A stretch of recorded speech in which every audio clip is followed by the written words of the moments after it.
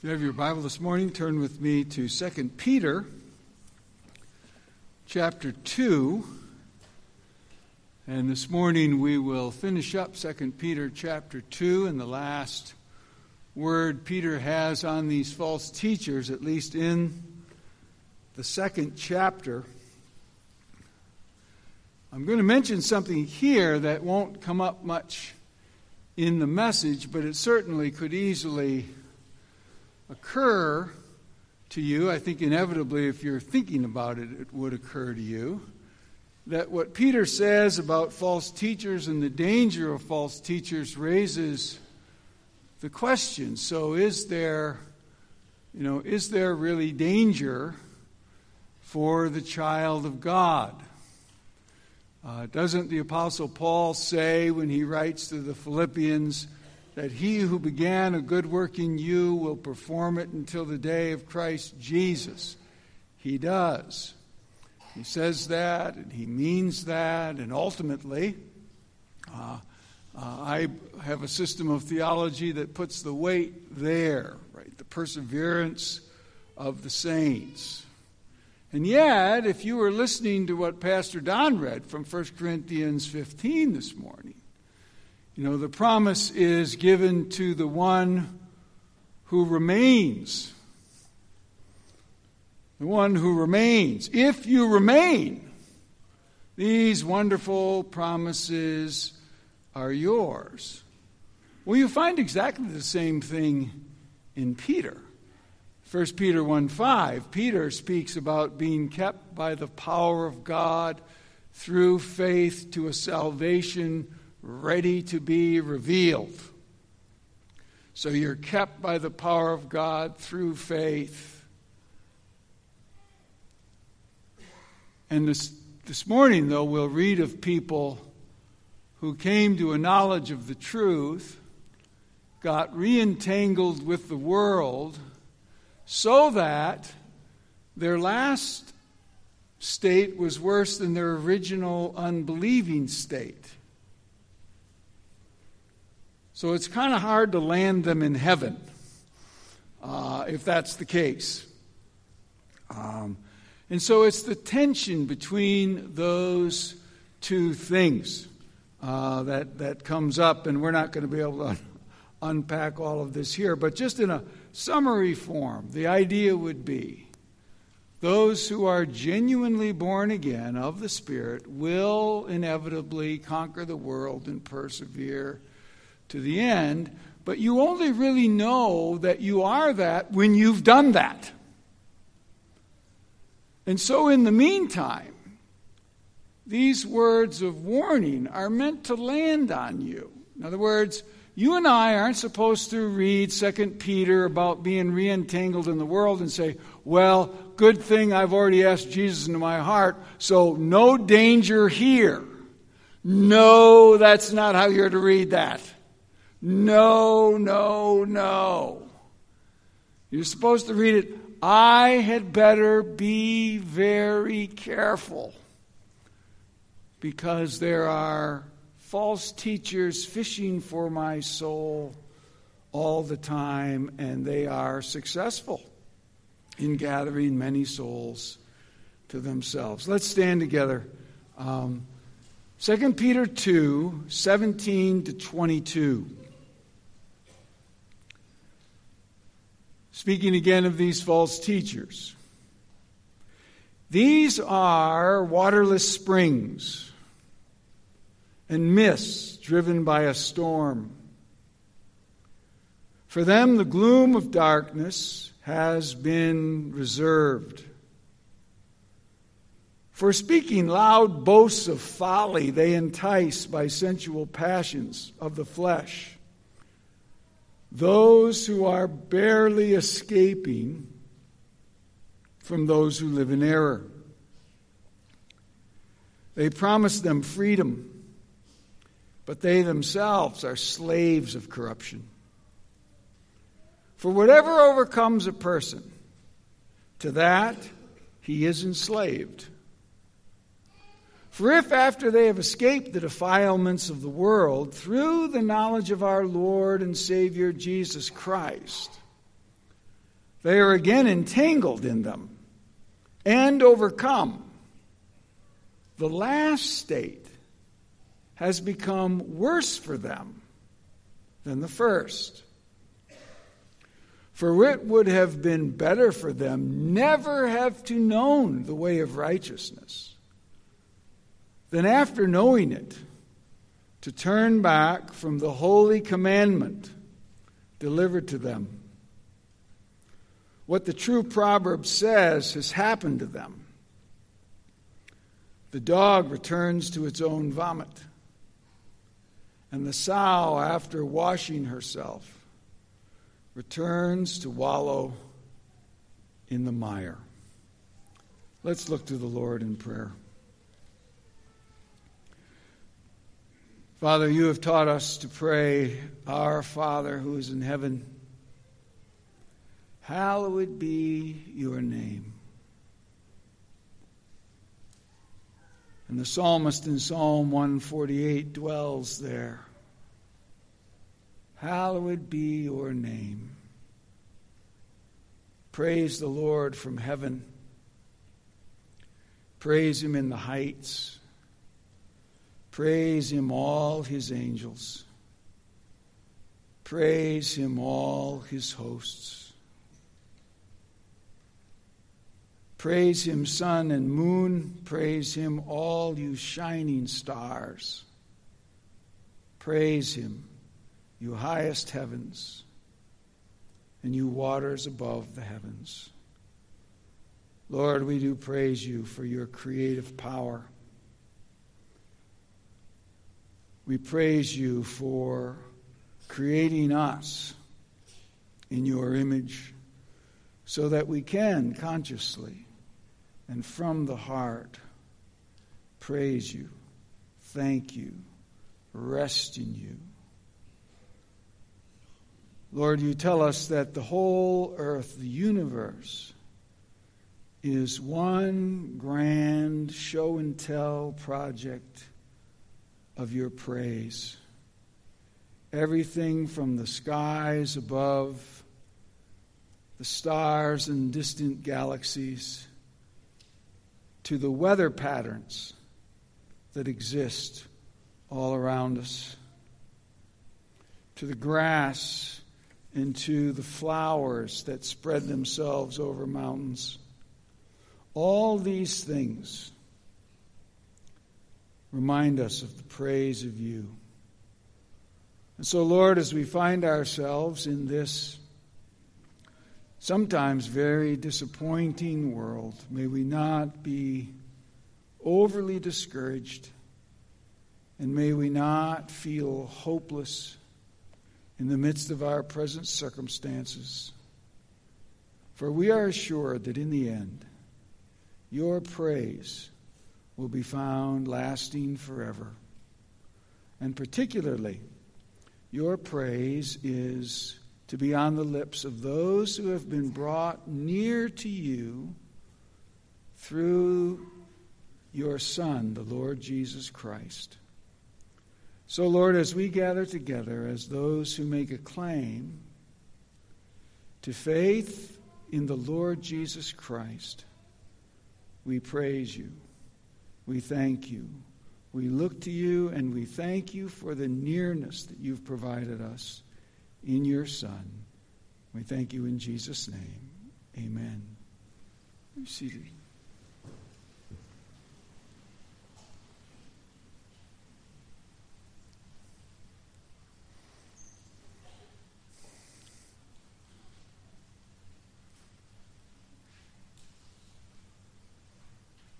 Shirley and I regularly, years ago, she got out of school before I did, so I was still a student at Moody Bible Institute, but we would go to the evening service at Moody Church, where Dr. Warren Wiersbe was the pastor. And then after that service, especially in the wintertime, then we would wind our way back south a bit through one of Chicago's most upscale neighborhoods, which sits just south of a place called Lincoln Park. And then when you reached Division Street, you went from that wealthy neighborhood into what is sort of the nightlife, nightclub district in Chicago, one of several, but the central one, built along a place called Rush Street, just off the Miracle Mile, and we would wind our way through there, often stop and have something to eat at a Wendy's that was in the midst of that. And then if it was cold enough, we'd make our way over to the Water Tower Place, which was a big downtown mall, and most of it was closed on a Sunday night, but you could get inside. It was 7 stories, and you could wander around and take escalators and elevators and that kind of thing, and it was a warm place to stroll around through a good part of the evening. Well, we had done that, and Shirley had gone home, and I'd gone back to my dorm, and so it was later on a Sunday night. And I remember on one particular Sunday night turning on the radio, and there was this interview with Mr. Billy Joel. He had just recently, in the late 70s, become really, really big time. I mean, he still fills Madison Square Garden once a month. Sold out, promised, I don't know how many years ago, to keep doing that as long as they would sell out, and they've sold out ever since. He's like 74 years old now, or something like that.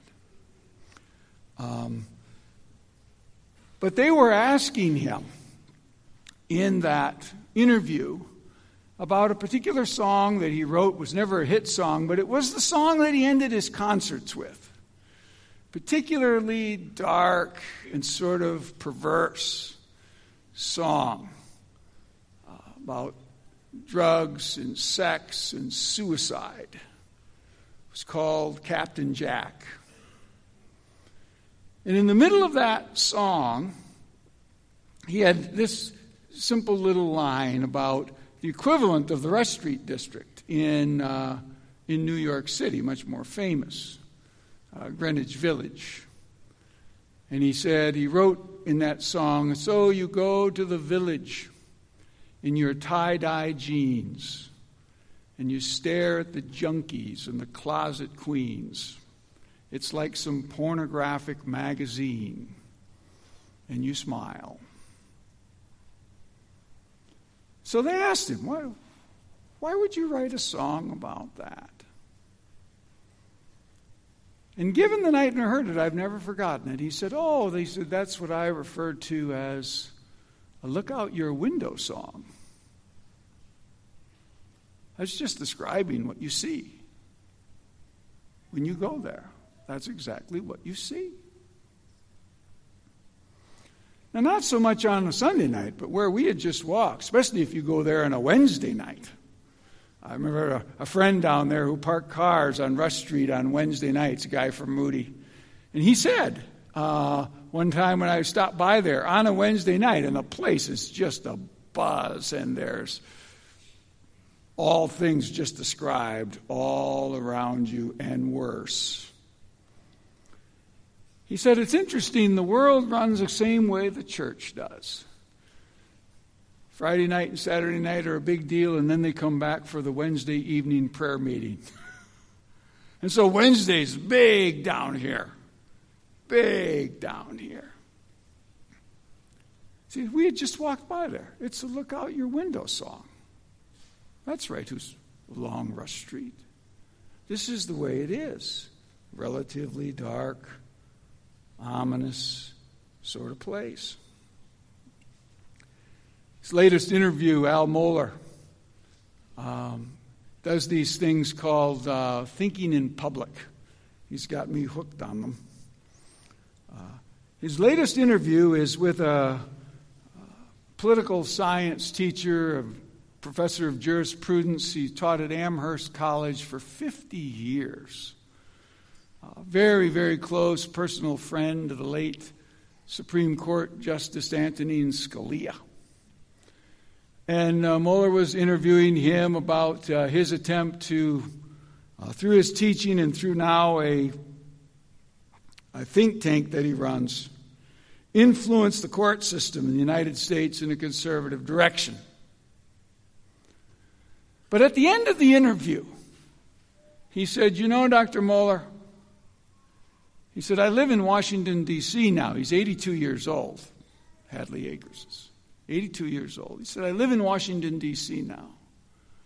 And many mornings in the week, when I wake up and watch the news or go out, he said, I feel like I've awakened into some sort of dystopian novel,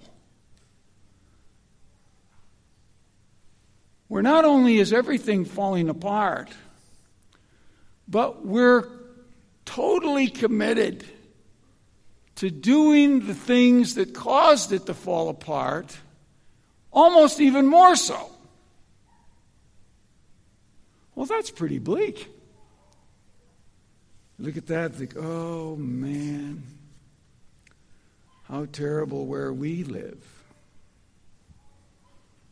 Well, I mention all of that because Peter reminds us, oh, it was at least that bleak, that dark in the first century. When Peter writes what he writes, especially right at the close of this section that we're on this morning. The last two verses, speaking of these false teachers and the people they lead astray, it would have been better for them had they never known the way of righteousness than after knowing it, to turn back from the holy commandment delivered to them. What the true proverb says has happened to them. The dog returns to its own vomit, and the sow, after washing herself, returns to wallow in the mire. What in the world is an author of the Bible doing, writing about vomit and mire? That's what he's doing. Vomit and mire. That's dark. It is dark. The danger of false teaching is dark, very dark. And as I say, that darkness is spreading all around us in our own generation. The thesis that he has is really a simple one. I've stated it this way, even though there's quite a bit of text. It really just comes down to this. There is much at stake in believing the wrong things. There is much at stake in believing the wrong things. He opens, our first point, he opens with the deceptive emptiness of false teaching. So, number one, consider the deceptive emptiness of false teaching. These are waterless springs and mist driven by a storm. For them, the gloom of utter darkness has been reserved. For, speaking loud boasts of folly, they entice by sensual passions of the flesh those who are barely escaping from those who live in error. Now, I'm going to jump down to verse 18 and then come back and pick up verse 17, because that's sort of the order of their experience. So these false teachers come, verse 18, speaking loud boasts of folly. The essence of false teaching is always this: new discovery, new advance forward. Yes, the old ways got a little stodgy and traditional, but now there's some new insights. I'm going to share these new insights with you. It's very exciting. It's extremely cutting edge. Only cutting edge, as he says, tends to be morally and spiritually perverting. The essence of their bold knowledge sometimes comes to this. Actually, perversion is progressive. Perversion is advance. Perversion is the new loving way. Perversion is the way forward. And they say it loudly and boldly and promise a new freedom, glorious things ahead. And now, back to where he started. And if you embrace it, what do you find? Well, you find waterless springs and mist driven by the storm. So like, well, what's a waterless spring? Yeah, that's exactly the point. Right? A waterless spring is no spring at all. If there's no water coming out, it's not really a spring, but it still announces itself as a spring. Spring of truth, spring of insight, spring of fresh direction. But these false teachers, it's waterless springs. It's mists, nothing you can get your hands on, but lots of noise. Strong wind, storm. Made me think of J. Gresham Machen's book of exactly 100 years ago that I mentioned many times called Christianity and Liberalism, where he marches a comparison in 1923 between what mainline denominations were starting to believe, especially the Presbyterian Church USA that he was a part of, and what they used to believe. And so the book just outlined itself as doctrine, God and man, the Bible, Christ, salvation, the church. And Machen's point when he gets to the end of the book is that the new teaching about doctrine isn't what anybody ever believed before. The new teaching on God and man is not what anybody ever believed before. The new teaching on the Bible is not whatever anybody ever believed before. The new teaching on Christ is not what anybody ever believed before. The new teaching on salvation, the same. The church, the same. And so his conclusion at the end is, look, this new liberal Christianity is actually not Christianity at all. It has nothing to do with Christianity. You can't, with a straight face, really call it Christianity.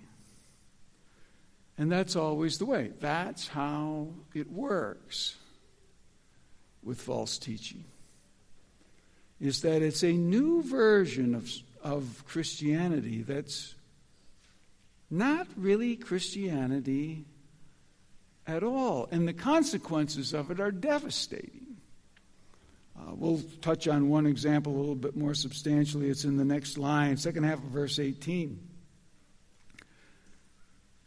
They entice by sensual passions of the flesh those who are barely escaping from those who live in error. In other words, they're picking off the edges of the church where people have they're just close to just going along with the world on everything already. And then this teaching comes along and gives them an excuse and a path to do just that, and they take it. Pick them off. They almost escaped, but not quite, because the false teachers came and gathered them up. Verse 19.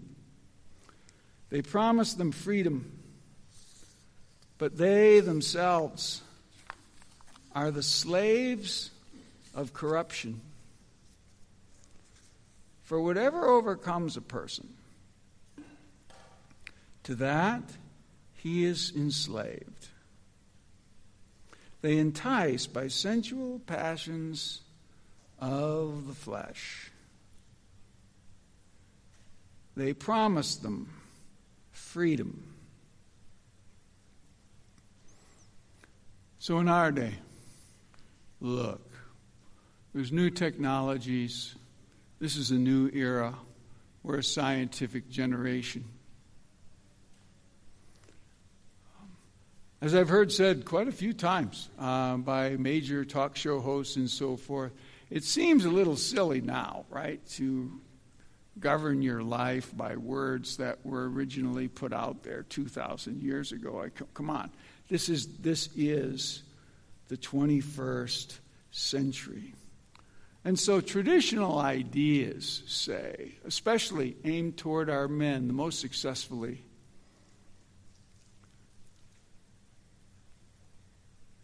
the notion that, something like pornography is really damaging,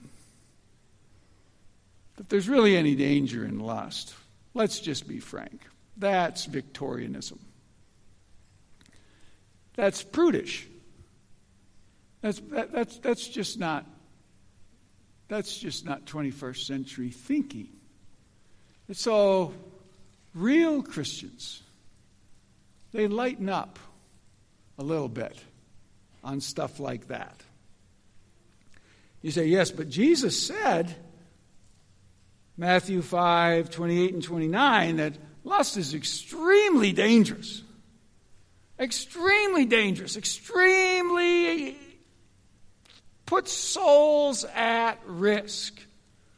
I say to you that everyone who looks at a woman with lustful intent, well, that's what the pornography industry is. It's the lustful intent industry. Whoever looks at a woman with lustful intent has already committed adultery with her in his heart. If your right eye causes you to sin, tear it out and throw it away. Why? Here's the key. Because it's better that you lose one of your members, one of your eyes, than that your whole body be thrown into hell. And so there it is. But it's a multi-billion-dollar industry, and our young men are almost all struggling with it. Because they carry it around with them all the time. Its first cousin is the sex trafficking industry. And all of this, I say, is part of even what goes by progressive Christianity. Oh, don't get overblown about these sorts of things. But what's the result of it? And many of you know by personal experience what? You get addicted to pornography. It's supposed to be this glorious freedom. But instead, it's addiction, shame, guilt, despair. Promises freedom, delivers addiction, shame, guilt, despair. That's how it always works. That's how all false teaching works.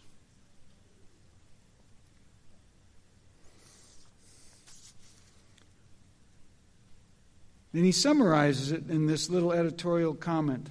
And this goes back to everybody in a whole range of issues now. For whatever overcomes a person, to that he is enslaved.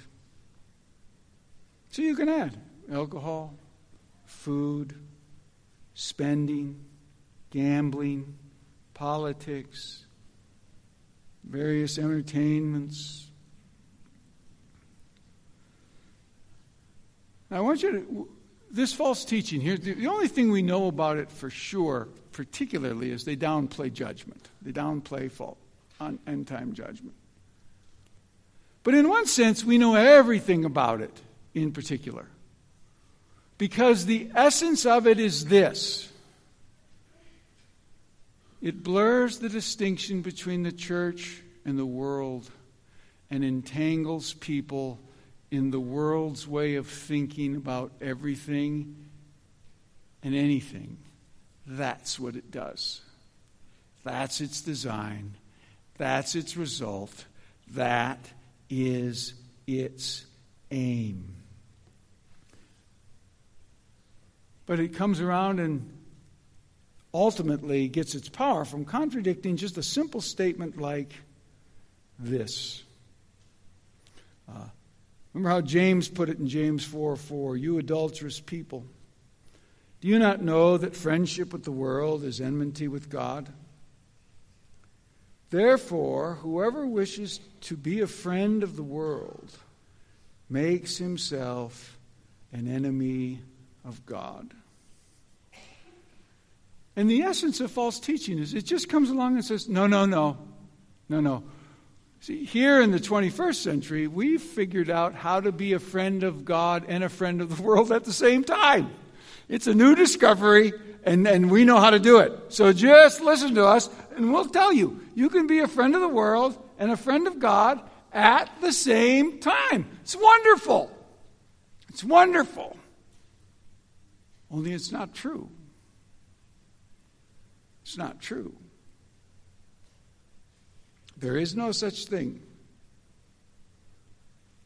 And so we end up with supposedly Marxist Christians and Nazi Christians and all kinds of strange Christians that aren't Christians at all. Secondly, consider the single alternative to false teaching. It's really a remarkable statement there in verse 20. For if after they have escaped the defilements of the world, through or by means of the knowledge of our Lord and Savior Jesus Christ, they are entangled again in them. Notice the only way to escape the defilements of the world, according to Peter. The only way to escape the world, it's that powerful, it's that insidious, it's that overwhelming, is by a genuine knowledge of our Lord and Savior, Jesus Christ, which you could summarize as by a genuine knowledge of God. The only way to escape this cultural Marxism that is sweeping the planet, by the knowledge of the Lord Jesus Christ. That's the only way you will escape it. That anybody will escape it. I love the little summary statement of how all this works in Hebrews 11:6. Hebrews 11:6, the author of Hebrews, in the midst of a chapter all built on examples pulled out of the Hebrew Bible. He says, without faith it's impossible to please him, that is God. For whoever would draw near to God must believe that he exists, and that he rewards those who seek him. Now, it's a little misleading, though it's a perfectly fine translation. But in context, they must believe that he exists. Oh, okay, so they have to believe in the existence of God. Well, yes, but that's not really what he means there. What he means is they have to believe that God exists as he has revealed himself in his revelation. They have to believe that God exists as, in other words, the God and Father of our Lord Jesus Christ. They have to believe that God exists as the creator of heaven and earth and all that is in it. They have to believe that he is, and that he rewards those who diligently seek him. Now, it's interesting, that little phrase, who diligently seek him. How do you know whether you're diligently seeking the Lord? I was struck I thought instantly of the second verse of Psalm 119. So I looked it up in the Septuagint to see if the same little compound verb for seeking diligently, this epizeteo, would be there in Psalm 119:2. And there it was. There it was. Now, it's especially helpful to find it in a context like that, Because in Psalm 119:2, there's Hebrew parallelism going on, right? And so he's saying the same thing twice. He's saying exactly or almost exactly the same thing twice. Blessed are those who keep his testimonies, who seek him with all their heart. Well, that's the same group of people doing the same thing. What does it mean to seek God with all your heart? It means to keep his testimonies. Oh, and by the way, it's the blessed person, it's the happy person who's obedient. And the false teachers always say, well, actually the world kind of has the corner on happiness. I mean, the church is decent at holiness, it stinks at happiness. The real happiness is always found right out on the edge. The closer to the world you get, the happier you will tend to be. Peter says, no, that's not true.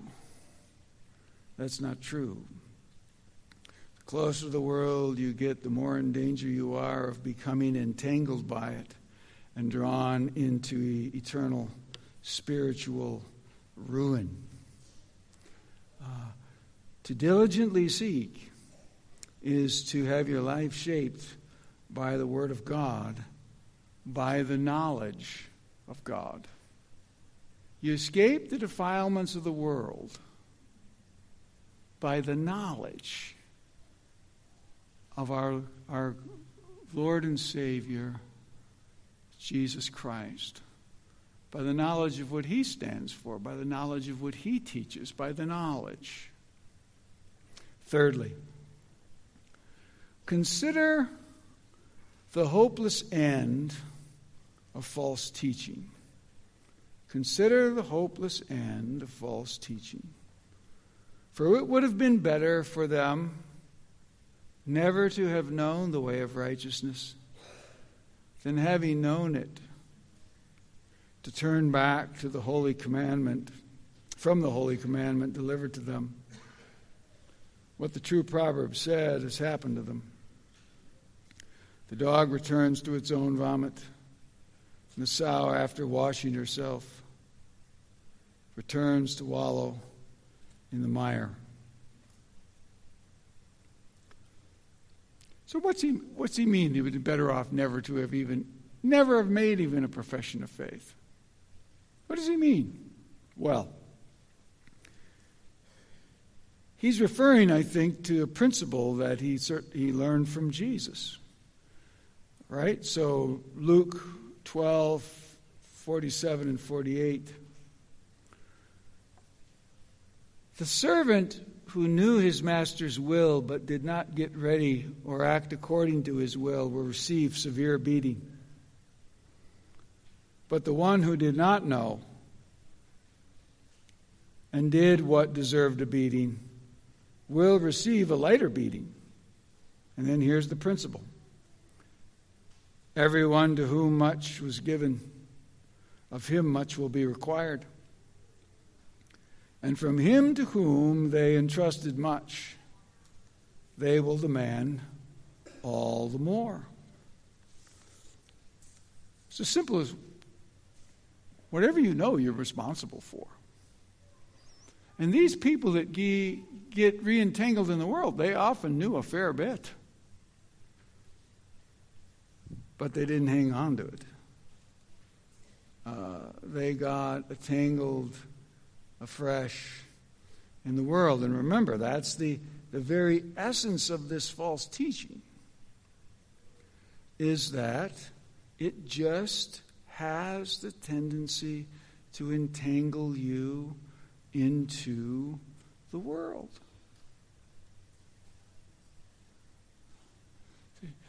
You go from thinking of certain things as way out there and perverted to suddenly find yourself living in a society in which,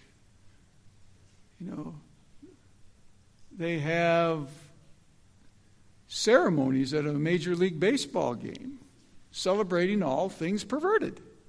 To start the game, you have to do that. They have to do that a certain month of the year. And they do it, and they place their logo all over it. And you're watching this as, well, I guess it can't be that bad. You know, all our major corporations and Major League Baseball and the NBA, they've all embraced this. They have. They're promoting this. They have.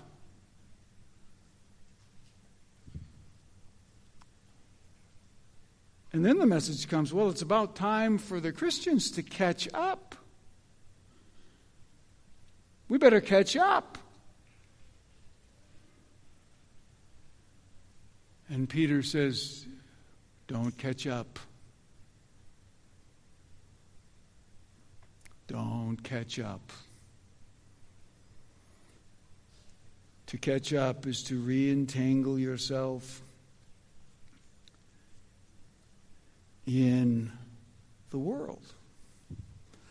You notice how simply he puts it. It's really, really stark. It's really, really stark. What gets traded for what? You end up being asked to trade away holy commandments for vomit and mud. Over here you have the holy commandments, 10 commandments. Rest of Scripture, holy commandments. Looks a little backward to us, though. No, And what do you get if you trade those? Well, you get dog returns to his vomit, and the sow, after washing herself, returns to wallow in the mire. That's the danger. It was the danger in the first century, and it's the danger in the 21st century.